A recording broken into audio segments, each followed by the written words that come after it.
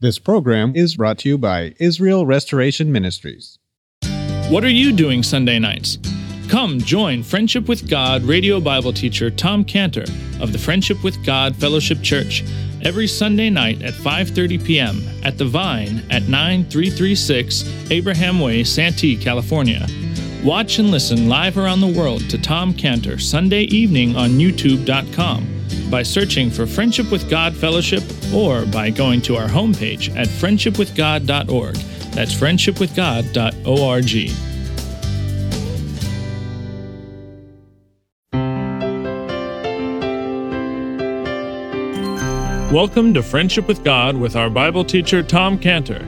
Today's message and previous messages can be listened to or downloaded for free at friendshipwithgod.org. That's friendshipwithgod.org.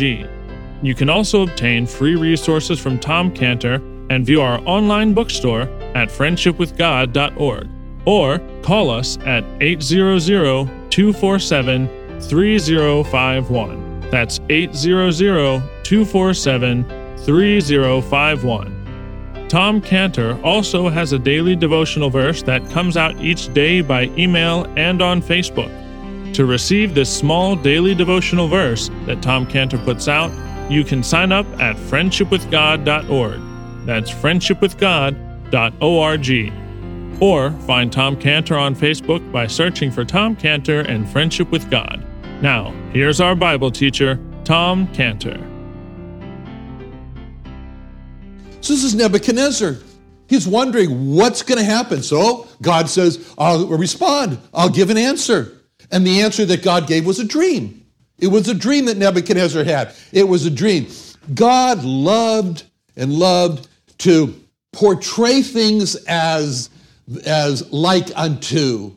It's like unto. The future is like unto. And in Nebuchadnezzar's dream, the future of the world, his future in particular, was like unto four animals.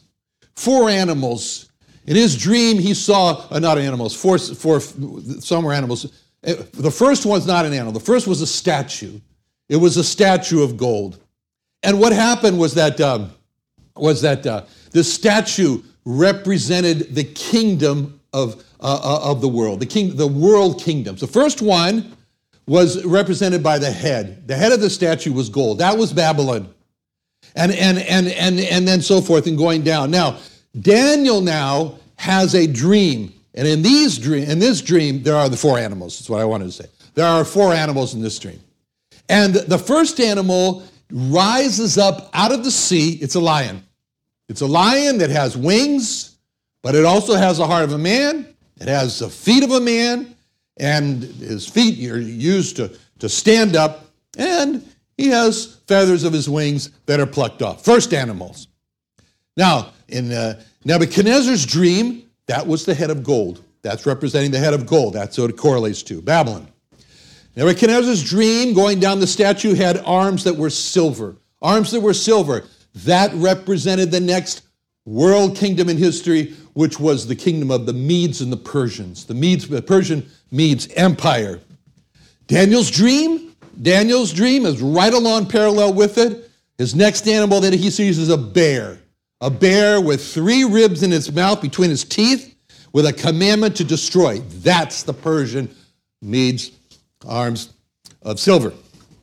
And then Nebuchadnezzar's dream, he saw sides of the statue which were brass. Sides which were brass. That represented the Greek Empire. The empire of the Greeks brought together by one man, Alexander the Greek. Alexander the Great. And then that was the leopard. That corresponded to the leopard that had four wings on its back, four heads that Daniel saw in his dream. And last, in Nebuchadnezzar's dream, there were legs. There were legs. There were feet. They were made out of iron, made out of clay. That represented the most cruel world empire that the world has ever seen, the Roman Empire. That was the last animal that Daniel saw in his dream, the so-called terrible animal that had 10 horns, iron teeth. It broke in pieces. It ground to the ground. It had 3 horns that were broken off. There was a little horn that came out of it with eyes like a man and a mouth that spoke. That was the Roman Empire. Perfect description of the history of the world rulers that ruled the world. Now, we're told that as soon as Daniel got up from his dream, that it says in verse 1, he wrote the dreams, and then he told the sum of the matters also. He wrote the dreams. He didn't want to rely on his memory to try to remember the dream. So immediately, as he gets up, he writes it all down. And then he goes and tells others. Before he tells others, he writes it down. It shows how important it is to God that the truth is written down. That's why we have a Bible.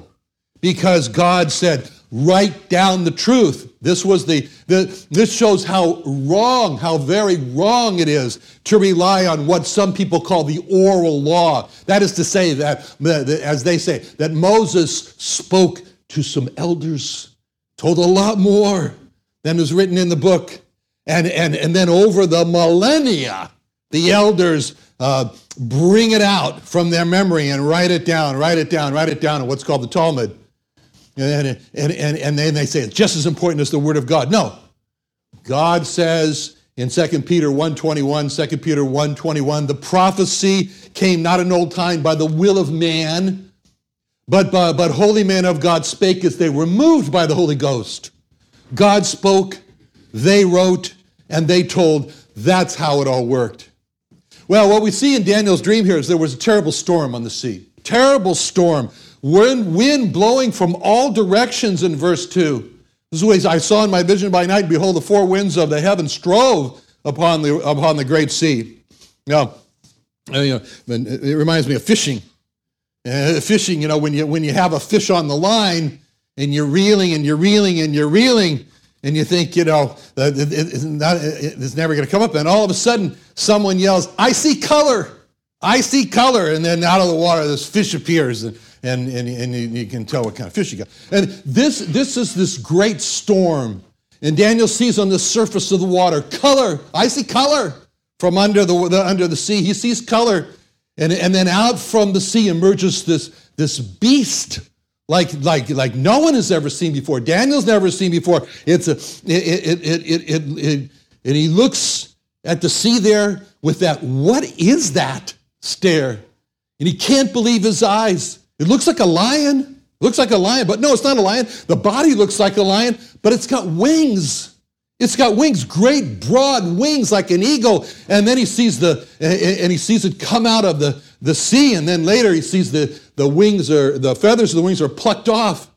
And he sees this beast lifted up and sets down over the earth, and it stands. And he looks closer and he looks at the feet, and he says, those are man's feet on that beast as he's standing there. And he understands as he's looking at that, he says, those are the Chaldeans. Those are the cruel Chaldeans. I don't want you to think bad things about people who live in El Cajon. But those are the Chaldeans. Those are the Babylonians.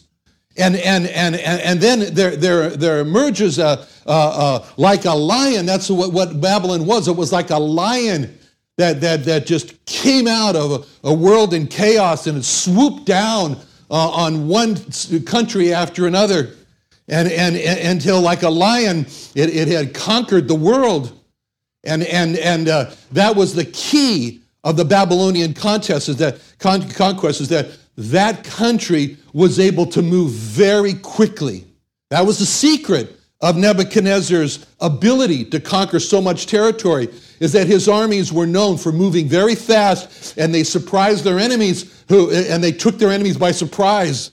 And that's why this lion is depicted there as having wings to represent how fast it moved. And it's interesting that when there was an excavation in Iraq, which was part of Babylon, and when there was an excavation in Iraq, because they were going to build the road, this very important road, and there was two countries that were collaborating on building this road, the Germans and the British. And as they were moving the dirt away to make this road, they discovered something very important. It was the gate into the city of Babylon called the Ishtar Gate. And so the Germans and the British were there, and it was a great discovery. And so they said, well, you know, what are we going to do? Flip a coin to see who gets this gate? And no, they decided they would half of the gate would go to the British Museum. You can go there and see it. And the other half of the gate would go to the Pergamon Museum in Berlin. You can go there and see the other half. And then if you want to not travel so far, but you want to see what a representative of the gate looks like, you can go to the Museum of Creation and Earth History in Santee. You can see a replica of it. Not that this is a commercial or anything. But what's so interesting about the Ishtar Gate, and you see this museum, or if you go, anyway, what's so interesting is that what is so significant about it is that fire-kilned ceramics, which survived perfectly over the thousands of years till the British and Germans discovered it, fire-kilned ceramics had one animal that they chose for all over the whole gate, and that animal was the lion. It was the lion. Because this is who Babylon is represented by, the lion. And this is what Daniel saw in his dream. Now, Daniel knows that this great nation is the one that conquered Israel, the one that imprisoned the Jewish people with their eagle wings as they swoop down over Israel, over Jerusalem. But he sees the end, because this hasn't happened yet. He sees the end of the Babylonian Empire. And he sees this, and God is communicating to him as he sees that the feathers are plucked off of the wings that are there, and that the heart of this lion has been replaced with the heart of a man. Now the lion has a heart of a man, and the heart of man is as is described in Psalm 9:20, Psalm 9, verse 20. Put them in fear, O Lord, that the nations may know themselves to be but men. So this lion now has a heart of man. This lion knows itself, it's like a man, it knows itself not as a lion anymore. And the heart of man in this lion is afraid. And the heart of man in this lion is weak. And the heart of man in this lion is trembling, and it's feeling so faint, and it's lost its will to fight and defend itself. And he knows his end has come, and Daniel sees this, and he knows that Babylon is going to soon come to an end. And then as he's thinking about that, considering that, another happens in verse 5. It says, and behold, another beast, a second, like to a bear, raised up itself on one side, has 3 ribs in his mouth between the teeth of it. And it's got a command, arise, devour much flesh. So now you can really see again as Daniel is just trying to think about this. He doesn't know a second beast is going to come out of the water. But again, the waters begin to stir, and he looks very violent, and he looks, and again, I see color. And out comes this, emerges from the water there. There's bear, and he sees the eyes of the bear coming out first out of the water, and then comes the nose. He sees the nose, and then comes out the mouth, and there's something very strange about the mouth of this bear. What is it? Ribs, bloody ribs in his mouth and his teeth. And he can see that, and then a clear voice is heard, and the voice comes, and it says to the bear, devour much flesh, go over the earth, kill, destroy. And he doesn't know what this is, but this is the emergence of the Mede and Persian Empire. It was really like a bear coming out of the waters, and this bear that came out of the waters was responsible for drying up the river Euphrates that went into the city of Babylon. And as the Medes and the Persian army then passes in that riverbed under the wall of Babylon, the 300-foot wall, the wall that was so wide that 4 chariots could sit on the top of it. Their indestructible wall. As they went down, the Medes and the Persian army went down into the dry riverbed. And then as they climbed up the walls of the riverbed, the Euphrates River in the middle of Babylon, they were like a bear coming up out of the water. And they entered the city, and they had one command: kill, destroy, devour much flesh. And into the chambers of the king of Babylon, Belshazzar, they came, and they kill Belshazzar. That's the Belshazzar who the last words that he saw written was from God. Many, many, tekel upharsin, many, numbered Belshazzar. You have been weighed, numbered, and you weighed and divided. Your days are numbered. The days of your kingdom of Babylon are numbered. Tekel, weighed. You've been weighed. You're lacking. You came up short. Upharsin divided. Your kingdom's going to be divided between the Medes and the Persians.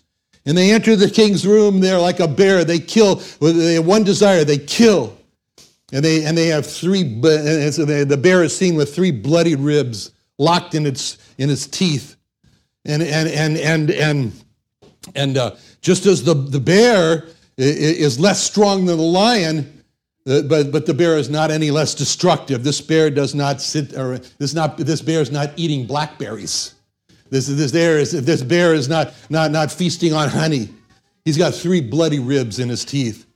And the ribs are the remains of the three nations that it has devoured. And Daniel doesn't know this, but he's now seen the representation of the kingdom of the Medes and the Persians, that they're going to conquer city after city to build the Persian Empire, and that under King Cyrus, this great king, this king that's so important because this is the king, King Cyrus, the Persian, the king who gives the order for the imprisoned Jewish people, return, go back to Israel, build your city, build Jerusalem, build your temple. And so Daniel is sitting there, he sees this bear, he's trying to figure out what all this means, and as he's doing that, again it says in verse 6 that, and this I beheld, and lo, another like a leopard, which had upon its back 4 wings of a fowl. The beast also had 4 heads. Dominion was given to it. And so again, we can feel the rush that Daniel feels. He's trying to process the first 2 beasts, and then again, I see color. And out comes this leopard. He can imagine that Daniel is feeling like I'm in overload zone. And another one, I can hardly take another emotion at this point, but he can't stop the dream. He can't get off. He's locked onto the dream like a person who's locked into the seat of a roller coaster, and he's about to go over another rush. And he sees this leopard, and it's got 4 wings. It's breaking the surface of the water. 4 wings, massive wings. Wings large enough and strong enough to lip a leopard out of the water. And he sees this leopard, and he sees that it has 4 heads. It's got power. It says it's got dominion. And he sees the leopard, and he thinks about the leopard. A leopard can crouch down in the grass, unseen, very dangerous. He sees this leopard that can spring up from out of nowhere and seize its prey and go off and in a proud run of dominance. You know, it reminds me of this leopard. Reminds me of a time when a group of 4 of us we were on a safari, and we went with our guide. Our guide his name was Bashiri, and we went deep into the Serengeti plain. 2 days driving 50, 60 miles an hour down this dirt road, way down till we hit this lodge, way down deep in the Serengeti. And our rooms where we stayed were on one side over here in a large courtyard, and really felt like we were out in the middle of animals. There were baboons on the roof there, and in fact, one actually got into my room, and when I opened the door, I had a standoff with a baboon. I tried to explain to the baboon, I paid for this room. I think there must be a mistake, but anyway. So the rooms were on this side, and then there was this large courtyard that you had to walk across to get to the dining hall, and in the evening there, the dusk. And so Bashiri told us, he says, look, I got to explain to you. He says, we are in the middle of the Serengeti, and you are being watched by animals. He said, you're being watched by animals. And so when you go across this courtyard, walk deliberately, walk slowly, and don't make any noise. Don't run, don't make any noise. And he said, it's very important that you listen to me about this, because he says, I have to tell you what happened. He says, there was a time when a family from France came on safari with me. I told the family exactly the same thing. Walk slowly, walk deliberately, don't make any noise at dusk when you go across the courtyard. But, he said, they had a 9-year-old boy. And the 9-year-old boy was so excited to be out there with all the animals, and he just couldn't contain himself, and he ran, and he's squealing with laughter, and he's yelling. And then it happened. A leopard had been watching him and jumped out of nowhere and grabbed the boy, the 9-year-old boy. It was his prey. And the leopard darted off into nowhere holding the 9-year-old boy by the throat. And so Bashiri and the father quickly jumped into their Land Rover and drove all through the bush in pursuit, honking the horns, till the leopard finally dropped the boy, and they put the boy in the front seat of the Land Rover there, and the boy bled out and died. And this is the beast that Daniel sees coming out of the water, a leopard. And this leopard is not restricted to just running on the ground. This leopard can take to the skies. It's got powerful wings. It can attack its prey from the skies, just like the lion had these wings. But this leopard has wings also. And again, this was the secret of the army of Alexander the Great. It moved very fast. It had this element of surprise. Its enemies didn't have a chance to group to defend itself.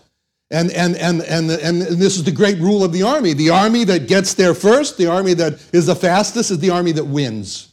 And so this leopard it's also not restricted because it can have just the earth, it can now fly. It's also not restricted because it doesn't have just one head, it has 4 heads.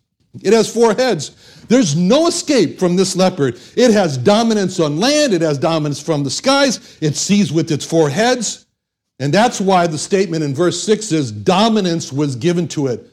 This is the Greek Empire. This is Alexander the Great with his generals leading his fighting armies with his 4 generals. They conquered the great conquests of Alexander the Great. And later, when Alexander the Great died, he died at a very young age, in his 30s, those 4 generals took over the empire of Alexander the Great. Those 4 generals, famous generals, Seleucus, who took the largest part of Asia, and Antigonus, who took Asia Minor, and Cassandra, who took Macedonia, and Ptolemy, who took Egypt, and Alexander the Great with his 4 generals were like a leopard, and those were the 4 heads, the 4 generals. Dominance was given to it. Alexander he studied his prey. He was crafty, he was smart, he was cruel, he showed no mercy to his prey. And he had these 4 generals that did it all for him. And the one general, one of them was famous because he took over the area of Israel. Israel is very cruel to the Jewish people. Is the only ruler of the Jews that forced the Jews to renounce God. And he forced the Jews to sacrifice pigs on the altar of the temple, and he spread pig blood all over the temple. And he sent an army of 22,000 men to Jerusalem with one command: murder all the men and take all the women and the children as slaves. And he dedicated the temple in Jerusalem to Zeus. And he sent teachers of Greek mythology to teach the Jews to worship and honor the Greek gods. And in fact, he even built a small altar on top of the brazen altar for sacrifices to Zeus. And he was so cruel that he caused the Jewish people to revolt against him. And the rebellion was led by Judas Maccabees, who had concealed knives in their robes. And at the time of the sacrifice, the signal was given, and they all knifed the Greeks and drove them out of Israel. And that was the time when there was only enough oil that they found in the temple for the eternal light to last for just one day. It took 8 days to make new oil. And God kept that one oil burning and burning, and that became what's called in the New Testament, where we see the festival of light, or what we call today Hanukkah. Another wonderful day studying the Bible with our Bible teacher Tom Cantor here on Friendship with God. Don't forget that today's message and previous messages can be listened to and downloaded for free at friendshipwithgod.org. That's friendshipwithgod.org. You can also go online to find free resources from Tom Cantor and our online bookstore at friendshipwithgod.org. You can also find Tom Cantor on Facebook, and you can also go to friendshipwithgod.org to sign up for his daily devotional. Tom Cantor is also the founder of Israel Restoration Ministries. You can visit that website at israelrestoration.org. You can write to Tom Cantor at P.O. Box 711330, Santee, California 92071. That's P.O. Box 711330, Santee, California 92071. Or email Tom Cantor at tomcantor@friendshipwithgod.org. That's tomcantor@friendshipwithgod.org. For more information about Tom Cantor and Friendship with God and Israel Restoration Ministries, call us at 800-247-3051. That's 800-247-3051. What are you doing Sunday nights? Come join Friendship with God radio Bible teacher Tom Cantor of the Friendship with God Fellowship Church every Sunday night at 5:30 p.m. at The Vine at 9336 Abraham Way, Santee, California. Watch and listen live around the world to Tom Cantor Sunday evening on YouTube.com by searching for Friendship with God Fellowship or by going to our homepage at friendshipwithgod.org. That's friendshipwithgod.org. This program is brought to you by Israel Restoration Ministries.